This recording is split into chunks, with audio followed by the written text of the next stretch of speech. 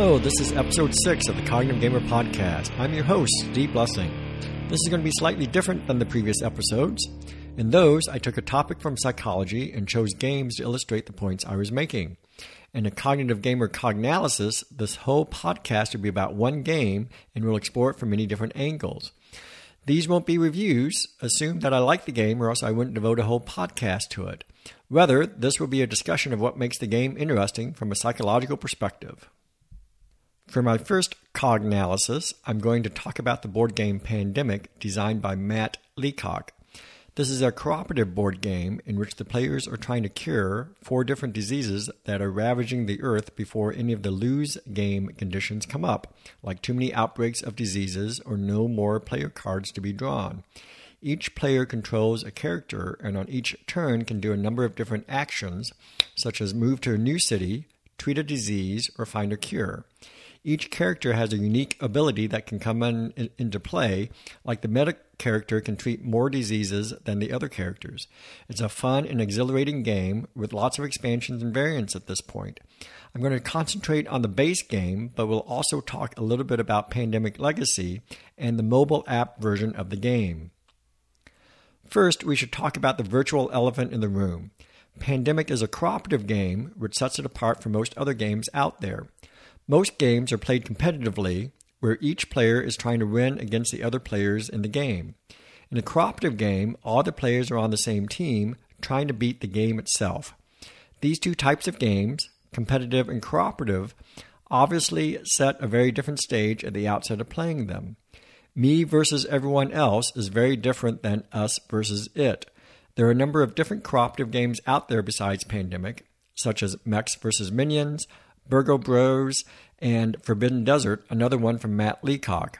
All of these have this feel that the players need to cooperate together, pool resources, in order to win against the game itself. And in many of these, the deck is stacked quite a bit against the players. Depending upon the game and setup, it can be quite challenging to win these games, even when the humans are banded together against the evil game board. There's a classic social psychology experiment that examines what it takes to have people join together, and these cooperative games do that by their very nature. The famous Robbers Cave study done by Muzafer Sherif way back in 1954 examined what happened to preteen boys in a summer camp setting over the course of a couple of weeks. The boys were split up into 2 groups, the Rattlers and the Eagles. The boys didn't know each other prior to the experiment, but quickly took this arbitrary labeling to heart, and there was rivalry between these 2 groups, the Rattlers and the Eagles. Eventually, however, Sherif introduced a number of challenges to the camp, such as needing to fix a water supply, that could only be solved if the 2 groups worked together. By introducing these challenges, the boys learned to all get along and to solve problems cooperatively. Sherif called this the contact hypothesis, and as you move from thinking about playing games competitively to thinking about playing them cooperatively, this contact hypothesis is at the heart of it.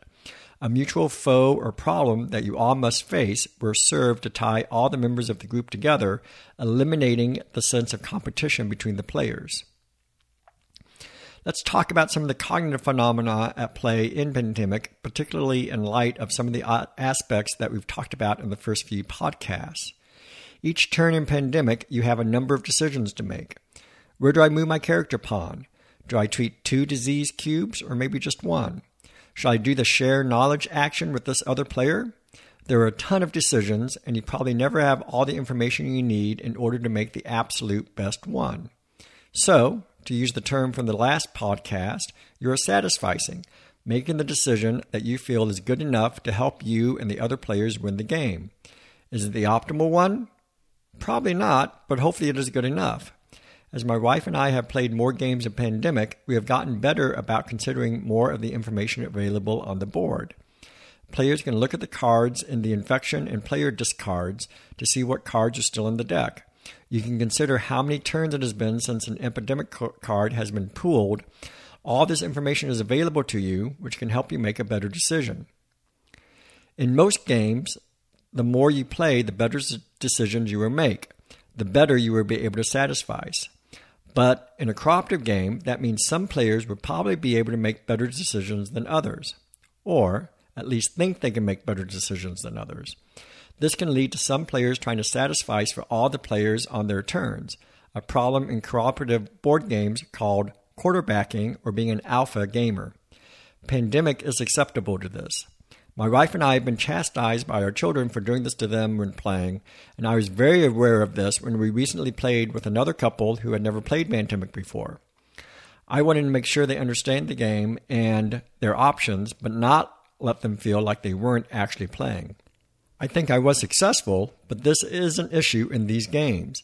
Some solutions that other games have adopted are to instill a bit of a time limit in drawing cards, like in Mechs vs. Minions, or to have a bit more randomness, like in Burgle Bros. Adding in randomness takes away some of the feeling that you could almost optimize a move and definitely makes it much more like satisficing. Attention is another big issue that comes up in Pandemic. There are a lot of things to attend to while playing the game. There are the locations of all the disease cubes, how many outbreaks there have been, how many cards in the infection in player decks, what city cards each player has, a ton of information. And, particularly as a new player, it's very hard, or at least time-consuming, to pay attention to all of it. My strong suspicion, like we talked about in episode 3, is that we won't be able to. There's just too much. I know that when I played, we will be concentrating on one section of the board, maybe the red disease, thinking we're making some good progress, but then in the span of a couple of turns, another hot spot is sprung up, taking us by surprise. Some of that is luck of the draw, but much of it is due to us being too focused on the one area of the board to the detriment of taking action in another part of the board. I briefly mentioned it in episode 3, but one metaphor that is often used to describe attention is that attention is the glue that holds individual features together.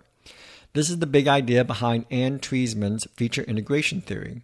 I would go into more detail into this area in a later episode, but I think of this idea when considering these sorts of issues.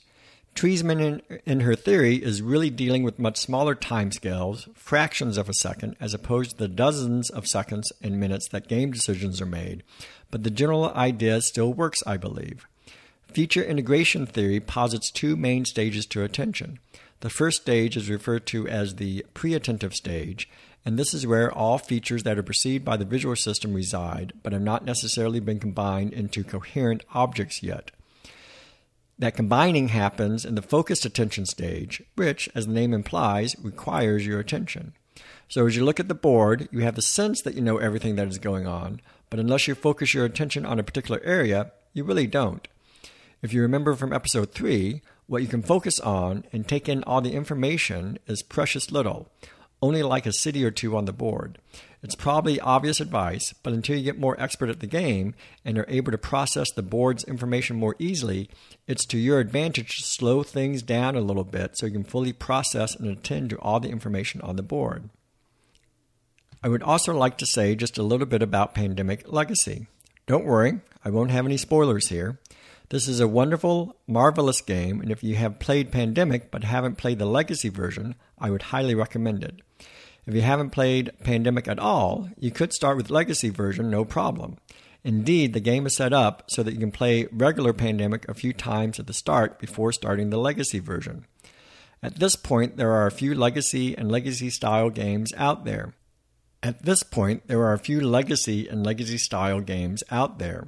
In addition to Pandemic Legacy, there's Risk Legacy and Seafall, both by Rob Daviau, who helped design Pandemic Legacy.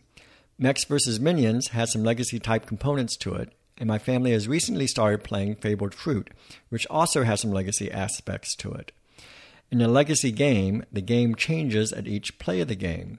New components and rules are added or modified. The board might be physically written on, or cards torn up entirely. At the very least, the game keeps you on your toes because the rules are evolving and the next game will play differently than the last. Cognitively and psychologically, this is wonderful for a number of reasons. In Pandemic Legacy, you play through the months of 1 year, with each month represented by 1 or 2 games, depending upon how well you do. Our family has just played through April. We have won 4 games and lost 2. Our 7th game will be quite a bit different than our first game. We have new components and new rules. We have put stickers on the board and have written on our character cards. This has obvious implications for what we talked about above with regards to decision-making and attention. Just when you think you understand the game and know how to satisfy us in a better fashion and attend to things more expertly, the rules change and you need to account for that. But, even more importantly, psychologically, is the thread of the story that ties together each month you play. By the creator's own admission, it's thin, just a couple of sentences per month, plus the new rules and components that you get. But it's enough to make for a very memorable game. That's because humans love a story. We want to know how all the dots connect together. We do that in the absence of any information. People come up with all kinds of explanations as to how two events might be connected. That's how we end up with superstitious behaviors and beliefs. Sometimes silly things, like that using this pencil will help us on the test, or more seriously, that maybe our friend doesn't like us anymore just because she was late meeting us at the coffee shop. But here in Pandemic Legacy, we are provided with that information and we run with it.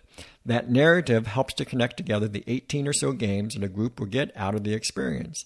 It makes for such memorable sessions. Playing regular Pandemic, I don't necessarily remember any one specific game, at least not in any detail. But with Pandemic Legacy, I remember particular story beats and how that impacted us and how it affected the game. A famous cognitive psychologist, Roger Schenck, wrote a book called Tell Me a Story, whose major thesis is that we use narrative to learn and to understand the world.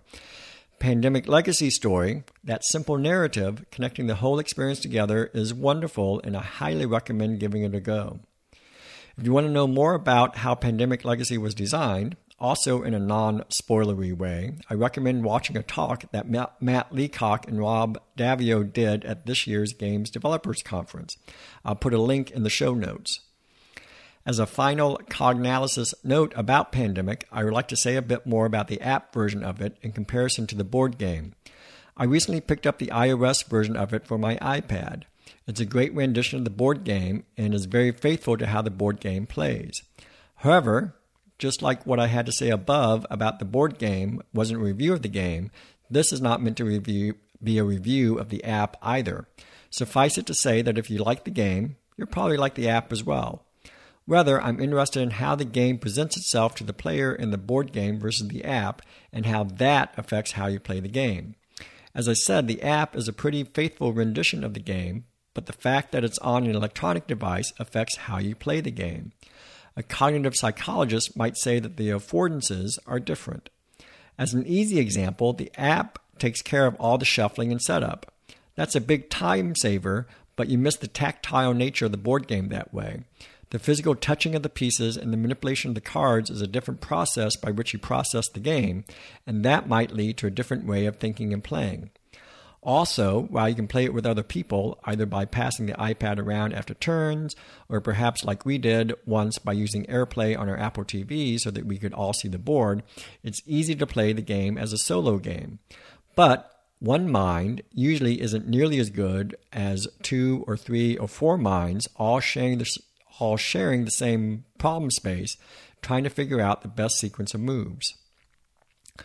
Because the player is absolved from shuffling and moving physical components, but rather can just point and tap on-screen buttons and locations, moves can be made much more quickly. This lessens some of the cognitive burden while playing the game. Also, the game makes sure you don't violate any of the rules, which means that, again, you don't have to expend as much effort remembering them and following the order of play. The app handles all of it. On the surface, this offloading seems like a good thing. Less cognitive resources being devoted to those mundane tasks means more cognitive resources devoted to other tasks. But because the cost of making moves has been lessened, my hunch is that people are not as careful about making moves in the app version as they are in the board game. At least I don't feel like I'm as careful when deciding what to do next, and I think it is due to the more ephemeral nature of the experience. That is, since the game makes it so easy, I don't have to put in as much effort. I also think it's harder to fully access all the knowledge one should have in making moves. I don't want to make it sound like I'm calling it a bad interface. On the contrary, I think they did a great job. But the resolution of your table is higher than the resolution of the iPad screen. In other words, it's easier to get more information more quickly by looking at your table than by using the iPad's interface, where it will probably take a few taps to get at the information you need. At any rate, it is a slightly different experience, and different experiences require different cognitions. I recommend giving the app version of Pandemic a try and see what you think. That ends our first cognalysis of a game. I hope you enjoyed it, and if you haven't tried Pandemic, I hope you will soon. Keep an eye out for Pandemic Legacy Season 2, which is releasing later this year. Next time on the Cognitive Gamer podcast, we will explore an aspect of memory that goes by the wonderful name of chunking. As always, I welcome any comments or questions you may have, so please email me, steve@cognitivegamer.com, and also visit my website, cognitivegamer.com. Also, you can like me on Facebook, Cognitive Gamer, or follow me on Twitter @cognitive_gamer. Until next time, remember to think about what you play and have fun doing it.